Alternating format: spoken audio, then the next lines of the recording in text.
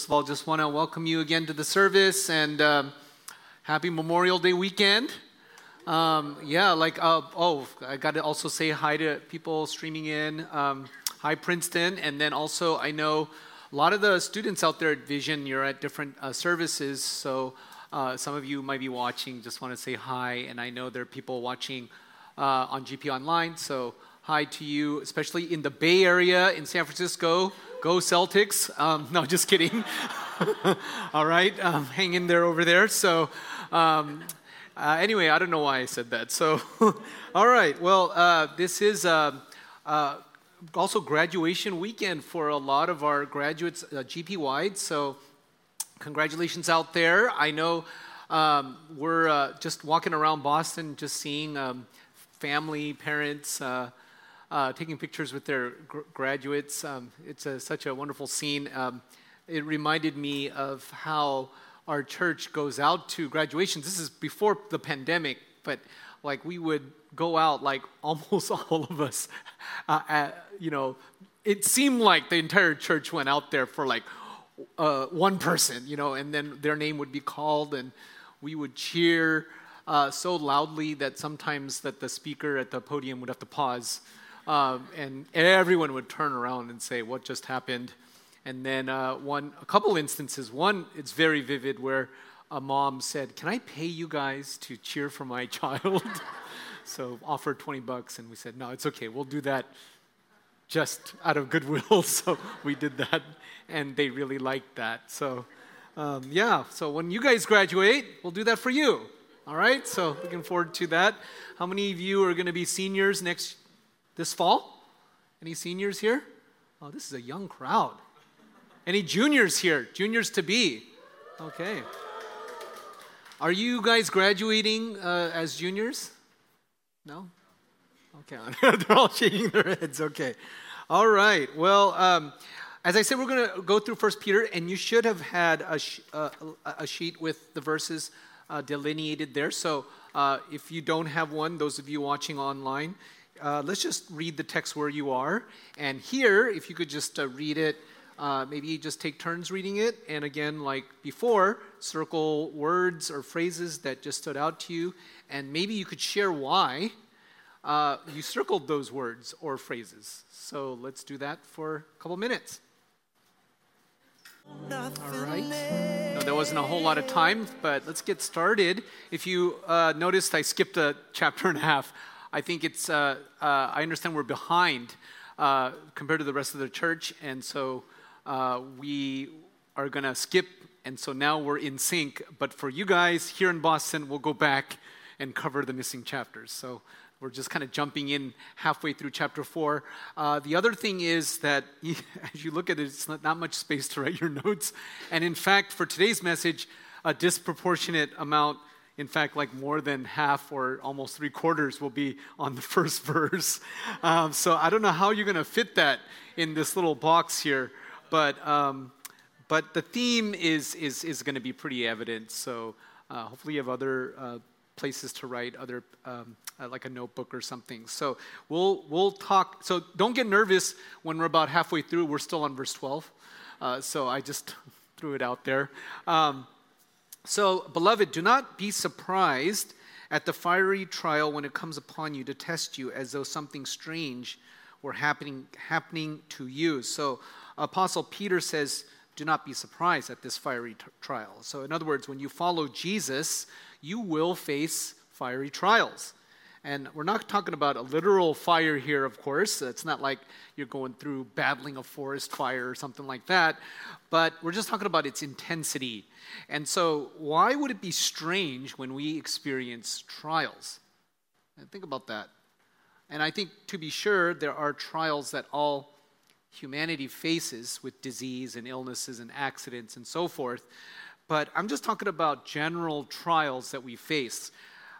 Like, I don't know, the trial of like waking up in the morning. Is that a trial to you? That was a trial for me for a while, especially while I was in college. That's why that song by Keith Green, when he memorably sang, "Jesus rose from the dead, and you can't even get out of bed." That really just convicted me, man. That just, what am I doing? I was always thinking we should I should come up with an alarm clock that said that with his song, "Jesus rose." Anyway, so that's a trial. So I'm not talking about kind of trials that you might traditionally think of as trials. I'm just talking about daily life type of trials. And I think one reason we think it's strange, because it says, as though something strange were happening to you, is that I thought it's because a lot of us just think our life should just work out. In other words, there's an unspoken expectation that it will be smooth and efficient and frictionless. And I don't know if you voiced it this way, but I think we experience that expectation when we start to gripe, when we complain, often when it's manifested in kind of like that internal chatter when we don't get what we want. So then we find it strange when there's resistance. So it's like, hey, wait a minute, I'm supposed to be awesome. And then you discover, no, things don't come as easy for me. I remember you see this sometimes in kids when they realize, they participate in some sports or something and they don't get that trophy or get that A, and then they go, wait a minute, this is strange. Because when you're a little child, I think you kind of expect that you're awesome, right? Like you're not calibrated quite yet. So here's a question for you then. Do you think it's strange when trials happen in your life? And again, I think one way to measure that is how often you find yourself complaining or griping about your life. So the reality is, I think we will be subject to trials.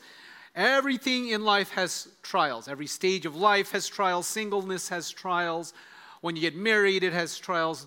When you get married with children, it has trials. When you go to the workforce, it has trials. When you're a student, you have trials. But I think some of the harder trials are the trials that Apostle Peter is talking about here when he says, insofar as you share Christ's sufferings.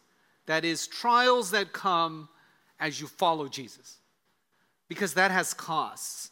And when I say follow Jesus, you seek to obey him, not just in terms of spreading the gospel, but just in terms of just trying to obey his commands. And I think this will lead to resistance out there in the world in the form of some criticism or some mockery. And so one way, I think, to assess whether or not you've accepted these type of trials as you follow Christ is what robs you of joy as you follow God. Do you experience a discontentment as you look at what people are doing out there in the world? Now, when I go out here in Boston, the Charles River is really beautiful at this time of the year. People walking their dogs. I don't know if you've seen that. You're just enjoying their nice espresso, and then they're dressed a certain way that tells me that they have money to spend. And here I am passing by because I had to wake up early for devotions, And I don't know, I guess you could get cranky over that. I guess you can go, look at what I'm doing so early in the morning to study God's Word. It's so strange, whereas the rest of the world seems to leisurely be enjoying life. And I think that can rob you of joy, right? So I just gave that example, but there's a lot of examples you could think of as you follow Christ, or you attribute to the trials you're enduring because of Christ. Maybe, man, I didn't get the grade I wanted because I had to, I don't know, there are certain commitments to church, or maybe as you're walking just in terms of, the way you approach the opposite sex. Maybe the world has a certain idea of that, right? It's like treating people as objects, but you're trying to exercise self-restraint in that area, and it seems like, wow, that's hard. So it's in these different expressions that we experience this trial, and so I guess the key is is that robbing you of joy? Or is it a moment where you affirm again the life of discipleship, that this is just how it's going to be? Where, remember when you made that commitment to follow Jesus, it's to take up the cross daily, to deny yourself, take up the cross daily and follow me. And still, I think it's a surprise to us when things are less convenient or you start paying costs as you seek to obey him.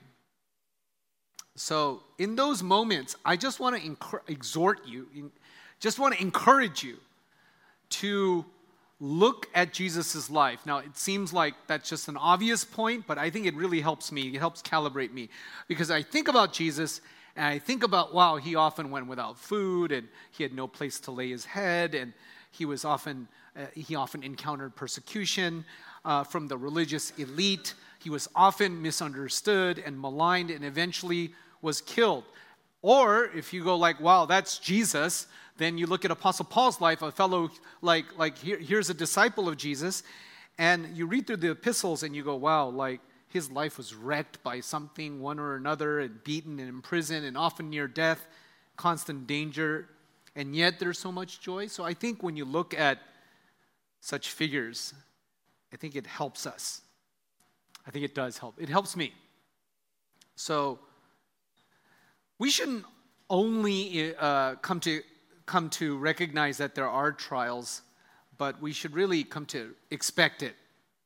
And why is that? Because I think in the midst of living life, just in terms of regular life, there's an additional feature that I haven't talked about, which is that we're in the midst of opposition from Satan. And I think it's personal. Often it's personal attack, but other times it's just simply through the world's institutions. Ephesians 6:12 says, "For we do not wrestle against flesh and blood, but against the rulers, against authorities, against the cosmic powers over this present darkness, against the spiritual forces of evil in the heavenly places." So the rulers and authorities of our world, what are they? They are the institutions or the culture that define what is normal and healthy.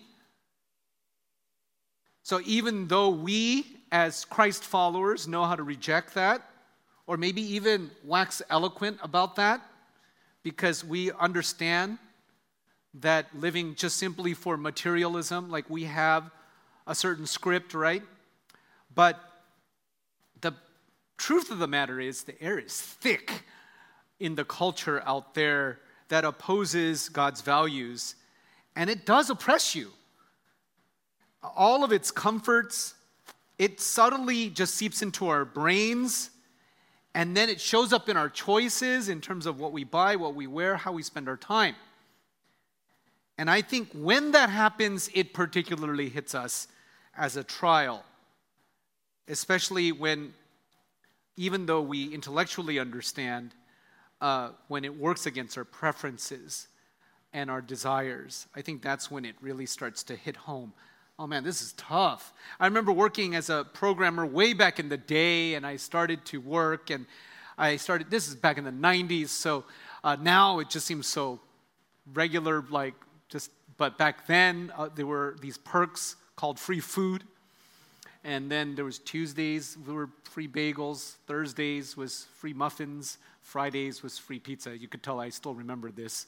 On my own cubicle, they would restock at night, free drinks, and I would write on a Post-it, what I would like for tomorrow is, and then I would write, can you put, and my favorite, to my caloric detriment, was Kern's. I don't know if you know that sweet fruit drink. I don't know how many grams of sugar is in that thing, but I would say, please, restock it with just Kern's. And then next morning, like magic, boom, right next to and it's just, I would down those, and I was like, oh my gosh, why am I getting bigger? But anyway, and I started to talk to my coworkers about the weekend, and they're talking about their leisure activities, and they it would go something like this. And I had one coworker that was very detailed in what he wanted to do, and he just wanted me to just hear that. Like, oh yeah, tonight I'm going to go out with my friends, we're going to catch a movie. Tomorrow we're going to go play some basketball, and then we're going to go to the city, and we're going to attend a concert, and the next day, and blah, blah, blah. And I remember thinking, wow, that's nice for you. And I started to get absorbed in those thoughts after a while, And I go, yeah, that sounds nice. Maybe I could join you one of these days. And then I get an email that says, there's a work day tomorrow on Saturday for church, Or, oh my gosh, we need to prepare for this Bible study. And suddenly my preferences, there experiences a pushback. And so I remember going out to pray during lunch and go to a nearby park when I was working at that company. And then there was this pendulum swing in my heart, living for God and living for the world, and it would oscillate back and forth. Sang some hymns, reminded myself of what is true. And so when I did that, I experienced this pushback, this in the form of trial. It's a pushback from the world because it's inviting me to another type of life. And so when we think of trials, it's not going to be flat-out persecution. It's not going to be dramatic, like you imagine being told, renounce your faith or burn at the stake. It's not going to be like that for us. Instead, it will be like what I just described. After you graduate, you college students out there, you finally get the job that you want, and with the salary that you want, hopefully. And then your coworker will ask you, why are you thinking of getting a minivan or something, And you might say, it's because I want to give rides to people the way I was given rides to a church. And I need I need 7 seats to be passengers to drive students from Gordon College all the way here. I don't know, you can have that. And they're thinking, that's strange. Right? You should get a sports car, 2-seater. 1 passenger is all you need. In fact, you is just all you need. And then they may give you a smirk when you narrate what you're going to be doing that weekend. So the dominant worldview in terms of what's acceptable in terms of love, sexuality, purpose, truth, all of that, let's all recognize, is not in agreement with the Christian worldview. And when you fight against that and push back against the encroachment of the world, then, of course, you will inevitably experience trials. So, to live counter to this, what are we gonna do? Well, one thing you should not do is to simply question living for God as legitimate just because the world thinks it's strange. Of course it's strange to them, right? Living for God, it's not within the world's systems. So you start, but I've seen this happen, where people start to reevaluate their commitment to God and start to see the demands of discipleship through the lens of pressure. I feel pressure. I feel pressure at church. I feel pressure when I read the Bible or I hear messages. And therefore, there's something wrong with living this kind of life. Do you ever feel that way? I think it would be natural if you felt that way. But here's where you have to be clearer, because the reality is that pressure that you feel is a good thing because it's inherent inherent when you are trying to live up to something. Live up versus living down. And what I mean by that is, I remember going to a high school, from middle school to high school, and my middle school, people were not academically inclined. I've suddenly moved into the high school. Everyone is going to go to Ivies at that school. And boy, was there pressure, man. I can't hang out after school. Everyone is studying. There is this built-in pressure. But then, imagine if I went to a school that was not like that. Of course, there wouldn't be any pressure, right?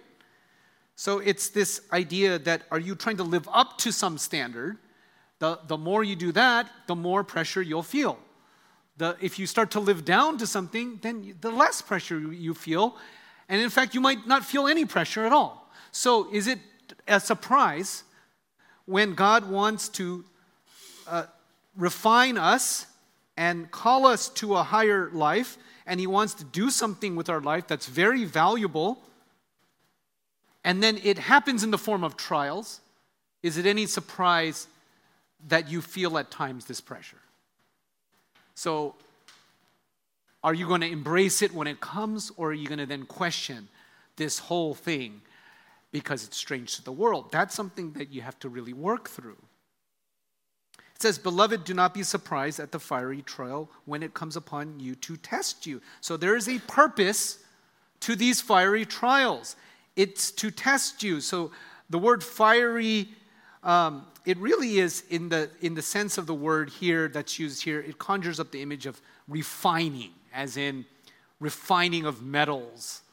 That is the removing of all the impurities in a furnace. My father was a metallurgist, so he would be very familiar with this process of purifying metal, so that at the end of it you've got like 99.995% zinc or whatever it might be.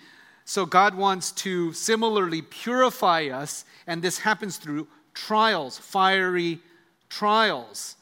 And this idea of going back to this testing, it's not so much like it's not like an assessment and evaluation testing. It's a refining testing. It's a purifying testing, so that your faith may be proved genuine over time, so that your faith, I don't want to quantify it, it's like 99.995%. So why would you test the quality of something? Because it's going to do some things. So with the metal, my father was like I said, a metallurgist, aerospace engineer, and he worked on the F-20 Tiger Shark, I remember, which since has been in the museum because it didn't work out so well. The F-16 beat out the F-20, but I remember my dad talking to me about it at dinner, how he wanted the kind of titanium alloy to be able to endure the stress test of all of what the pressure that this fighter jet will endure. So then if you want to use that analogy to purify one's faith, then assumes that you need to be a certain quality in terms of your faith as a Christian, because you need to endure some things. And those things are trials that come, like I said earlier, living life for God, but also because we're on a mission to fulfill the Great Commission, to go and make disciples of all nations. Here in Boston, planning a church, first year, that's a trial in of itself. It's going to be challenging, and so it's that context that can potentially lead to a purification of your faith. And I think this is the high vision for every believer that God wants to have for each of us. He wants to use us, and therefore He wants to make us stronger in our faith. So, how do trials expose our faith as strong or weak, mixed and impure versus pure and genuine? I think it's those moments when, like I described at the park, after work, when my thoughts were getting absorbed, and then instead of escaping or disengaging, not caring, running away, saying, "Oh my gosh, this life is not worth it," or just being stoic, to work out your faith and say, "What do I really believe? Why do I want to do this for God?" Have you ever had those moments? Have you had a moment of that level of pressure where it causes you to pray in that way or deal with the level of faith that you have? Because I think we should come to expect that, because God wants to purify it. And when those things happen, those questions naturally occur to us. What am I going to do with my life? But then you work it out, right? Like, that familiar pattern for me, like, what am I going to do with my life? Is this true? Again, life is short. So after I graduate, I'm going to work. After I work, I'm going to get some money. I'm going to get a house. I'm going to start a family. And then it's more of the same, and more of the same, and more of the same. And I could project it all out. And I go, is this what life is all about? could there be a higher purpose than just living? And then I go back to death is certain. And then I go back to why is it that I need to, I find this not very satisfying. Something about my soul and the way it's designed. And so if you've ever worked it out in this way, or even go the route of, man, like today I was so mean. My character is so poor. I gave into that desire. What does this reveal about me? It's that moral question. Why do I do bad things? And then you're reminded, Jesus died for me. I need a Savior. And it's that kind of working out of your faith that presumably comes when you are pushed, that you emerge with a more purified faith. So fiery trials are not necessarily a bad thing. In fact, it seems very necessary to arrive at a stronger commitment to God. So don't be at odds with this aspect of Christian life. So here, I want us to pause here. What are trials of various kinds that you encounter on a regular basis? And I want to add, what has been your response when those trials come? So think about it, and I'll give you a minute and a half to share that with your neighbor. Okay, let's do that.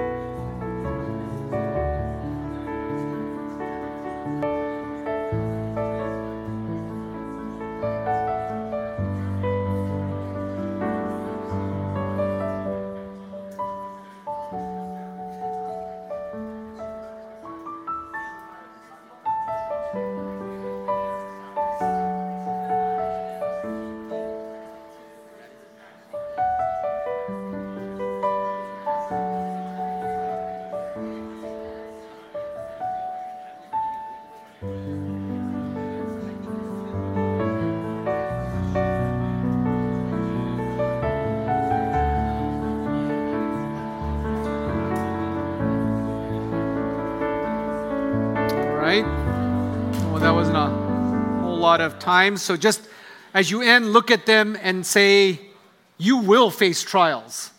Just say that to each other. And then, I don't know, are you saying it in an encouraging way, or it's like hopeful, or okay. Anyway, that's about half the message in one verse, okay? So this will go by fast. Verse 14, it says, if you are insulted for the name of Christ, you are blessed. Now that doesn't quite follow, right? If you are insulted, you are, for the name of Christ, you are blessed. It says, because the Spirit of glory and of God rests upon you. Part of that is that you will experience what Jesus experienced when he suffered through life for the sake of the gospel. Because when he was anguishing at the Garden of Gethsemane, remember, and he was about to be crucified, and after that temptation in the desert, you remember, God came to him and strengthened him and ministered to him. And so in the same way, we get to participate in what Christ participated in a small way, and God's Spirit will come to rest upon us. And how that works out is often in the context of ministry. Now, some of you, you're new to ministry relatively. That is loving people, sharing the gospel with them, caring for them. So you don't know the texture of what I mean.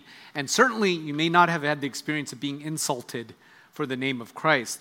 But I still think maybe some of you have gone through some kind of trial for Christ in that way. If you ever flyered and just, got rejected in your face, or I remember just like people, like you make eye contact as you flyer, and you're like, yeah, and then they like look at you as if they're going to take it and they walk right past you.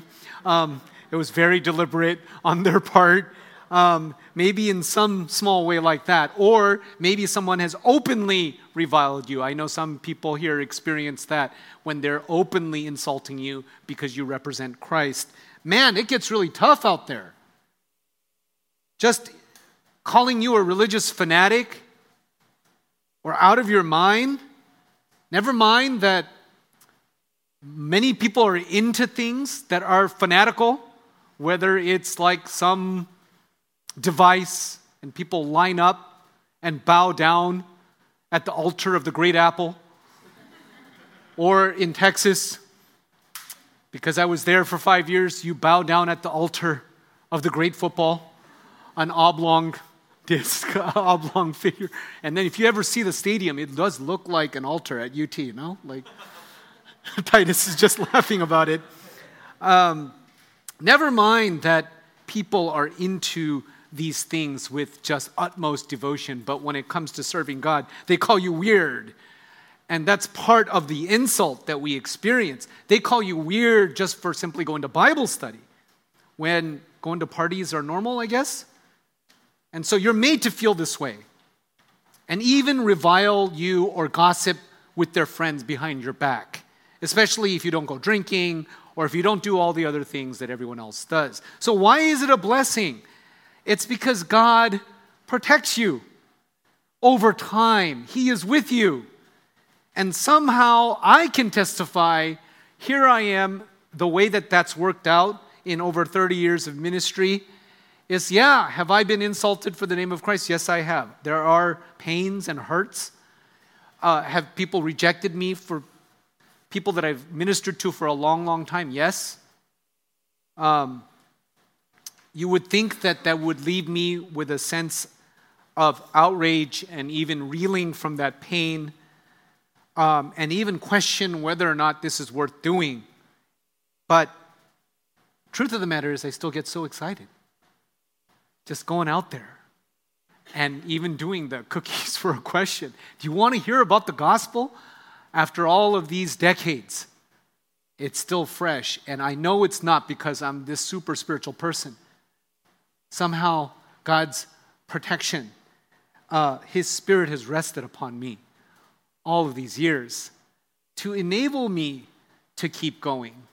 And that's truly been a blessing.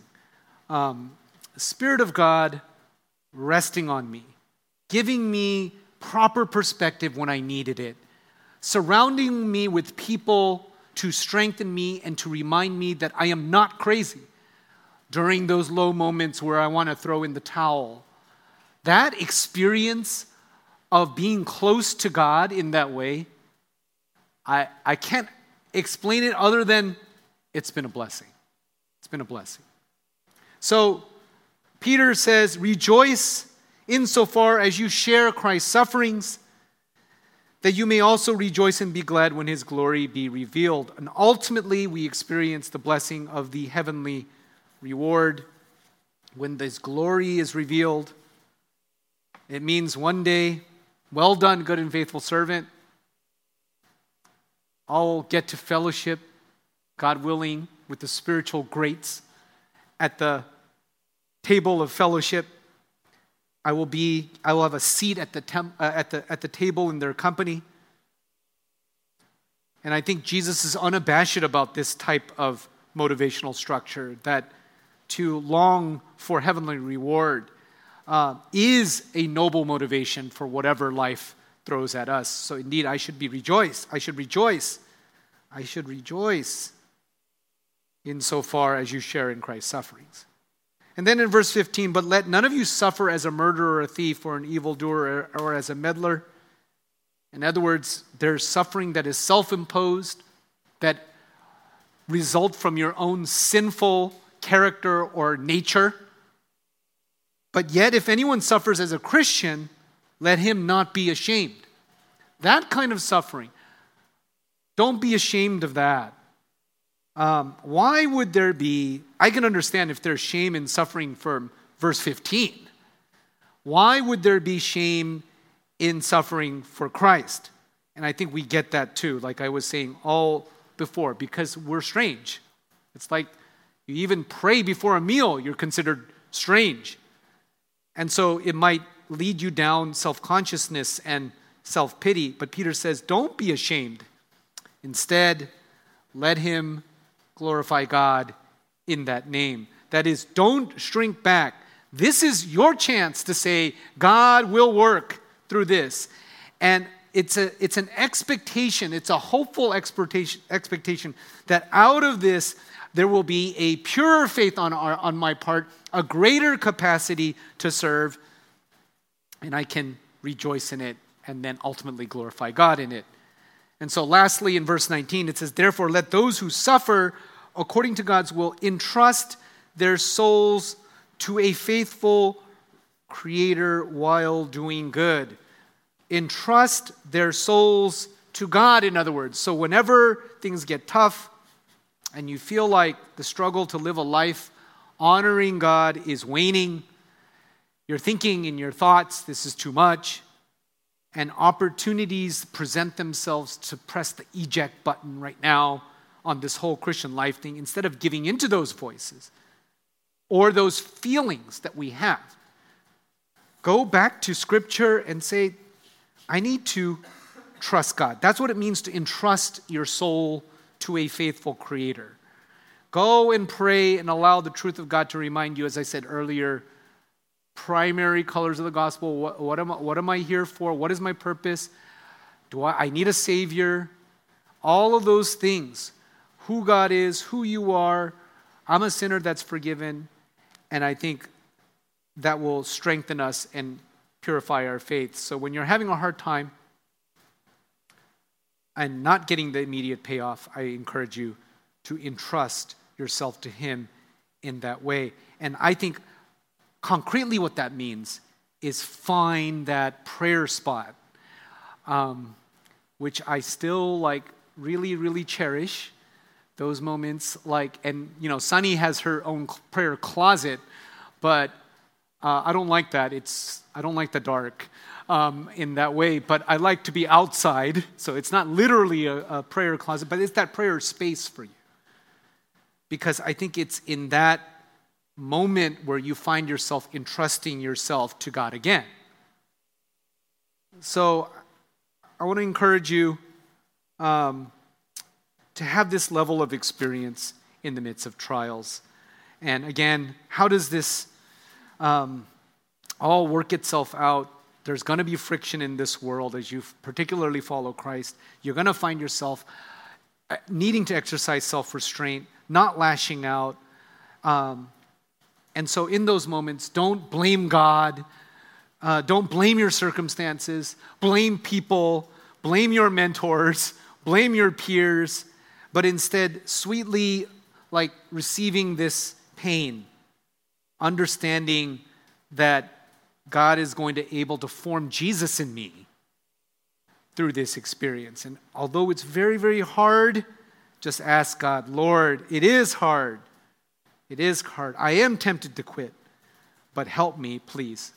And then lean on your church and your mentors. And as you do so, you will emerge from that, refining your faith, more mature, more available for whatever God has for you now and in the future. May that be our testimony. Let's just take a moment now, share with your neighbor, what is one concrete thing you want to do in response to what you've heard? So just concrete. What ways are you going to entrust your soul to God? So let's do that, and then we will have our final song and close. Let's pray together.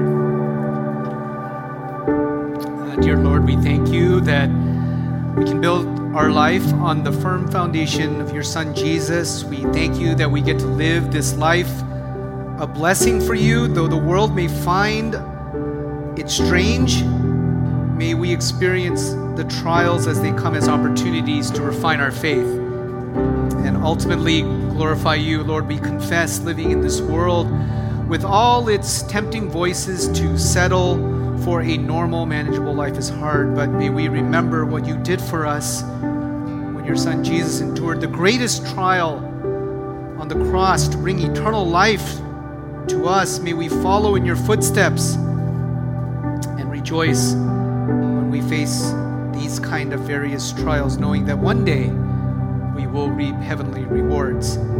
And in this life, it will enable us to lead to salvation for many. So we thank you for this privilege.